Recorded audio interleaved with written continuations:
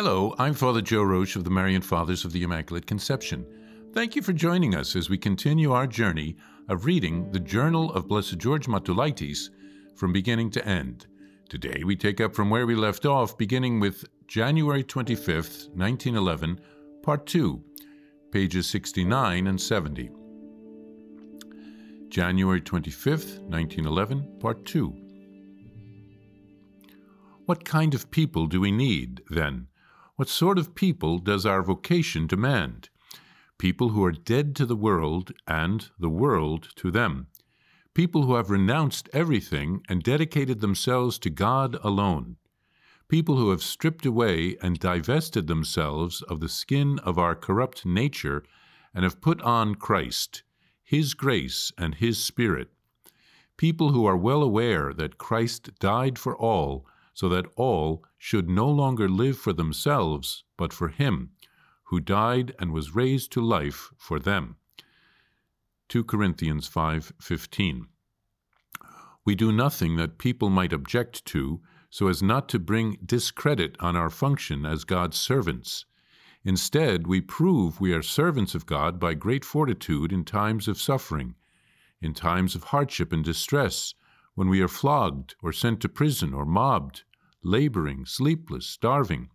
We prove we are God's servants by our purity, knowledge, patience, and kindness, by a spirit of holiness, by a love free from affection, by the word of truth, and by the power of God, by being armed with the weapons of righteousness in the right hand and in the left, prepared for honor or disgrace, for blame or praise, taken for impostors while we are genuine, obscure yet famous, said to be dying, and here we are alive, rumored to be executed before we are sentenced, thought most miserable, and yet we are always rejoicing, taken for paupers, though we make others rich, for people having nothing, though we have everything.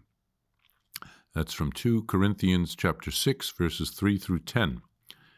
Let us make sure that we walk along this road shown us by St. Paul, taking long strides to reach our heavenly home more quickly and drawing others to walk along the same path, helping them in whatever way we can, always mindful of the greater glory of God. If only we could, we would take the whole world up to heaven with us. We would place it at the feet of our Lord as a gift for Him. O Lord, help us to become such people, always on fire with holy zeal. We do not intend to differ from other people either by our clothes or in other externals. Our priests will wear the same clothing as that worn by serious, pious priests in whatever country we happen to live and work. Occasions may arise when it is advisable for our priests to wear secular clothes, so that they may work more effectively for the glory of God. Similarly, lay brothers would dress much the same as good Catholics of the same class and occupation as they are engaged in. The reason for this is to be able to reach all kinds of people more easily and to bring the Spirit of Christ to all classes and social strata. By not setting ourselves apart from others in our outward appearance, we may be able to come closer to all types of people and give them an example of genuine Catholic life as far as we can. Those of us who are priests should also be models of the priestly life. Let us try to stand out, not in some external manner, but rather spiritually, in our holiness of life, in our sound and authentic Catholic doctrine, in our resourcefulness at work, in our truly conscientious fulfillment of our duties, in our love of God and neighbor, our industry, firmness of faith, and zeal. In seeking various methods of and approaches to our work, we should consider not so much whether or not they have already been used, but whether they are effective, and how effective they would be in our work for the greater glory of God and for the salvation of souls. In this second part of the entry, Blessed George reflects on what kind of people we will need in our congregation to do the work that God is calling us to do. He speaks of the importance of dying to ourselves and to the world and being willing to go where God needs us. The apostles gave us the example when Jesus called them. They dropped their nets and followed Jesus. St. Matthew got up from his tax collector table filled with money, and he followed Jesus.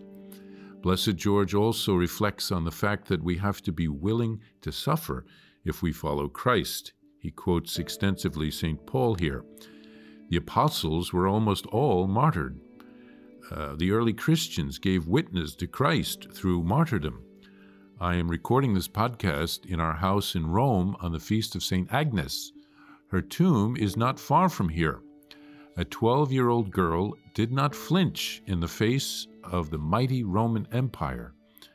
Her executioners were frightened by her courage. Blessed George speaks of following the example of St. Paul.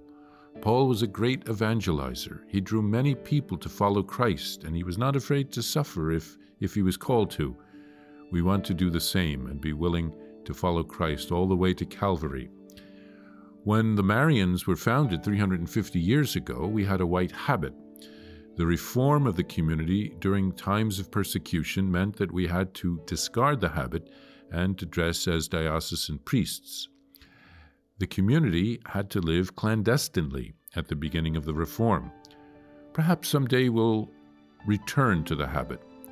Blessed George speaks of standing out because of our interior conversion and the holiness of our lives.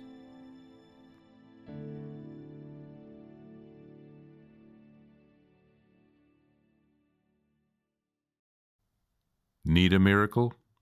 Here's a prayer for a special grace through the intercession of Blessed George, which has received ecclesiastical approval. In the name of the Father, and of the Son, and of the Holy Spirit, Amen.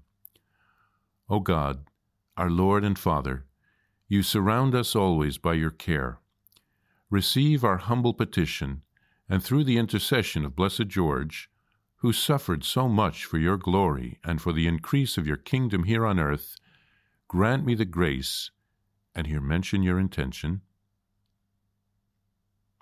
for which I ask you with confidence, promising to live from now on with greater fidelity to your commandments. Amen. Our Father, who art in heaven, hallowed be thy name. Thy kingdom come, thy will be done, on earth as it is in heaven. Give us this day our daily bread, and forgive us our trespasses, as we forgive those who trespass against us. And lead us not into temptation, but deliver us from evil. Amen. Hail Mary, full of grace, the Lord is with thee. Blessed art thou among women, and blessed is the fruit of thy womb, Jesus. Holy Mary, Mother of God, pray for us sinners, now and at the hour of our death. Amen. Glory be to the Father, and to the Son, and to the Holy Spirit, as it was in the beginning, is now, and ever shall be, world without end. Amen. To receive a Blessed George prayer card, or to report graces received through the intercession of Blessed George, please visit us at thedivinemercy.org/journal. That's thedivinemercy.org/journal. Blessed George, pray for us. Jesus, I trust in you. Please follow or subscribe to this podcast to receive the latest episodes and updates. If you have been blessed by this podcast, I invite you to leave a review. Reviews greatly improve our podcast ranking and will help spread this podcast to other people throughout the world. Thank you, and God bless you. Are you a Marian helper? Join our Spiritual Benefit Society and start sharing in the graces of all the daily masses, prayers, and good works of Marian priests and brothers all over the world. Sign up is free and easy. Simply visit micprayers.org. That's micprayers.org. Thank you, and God bless you.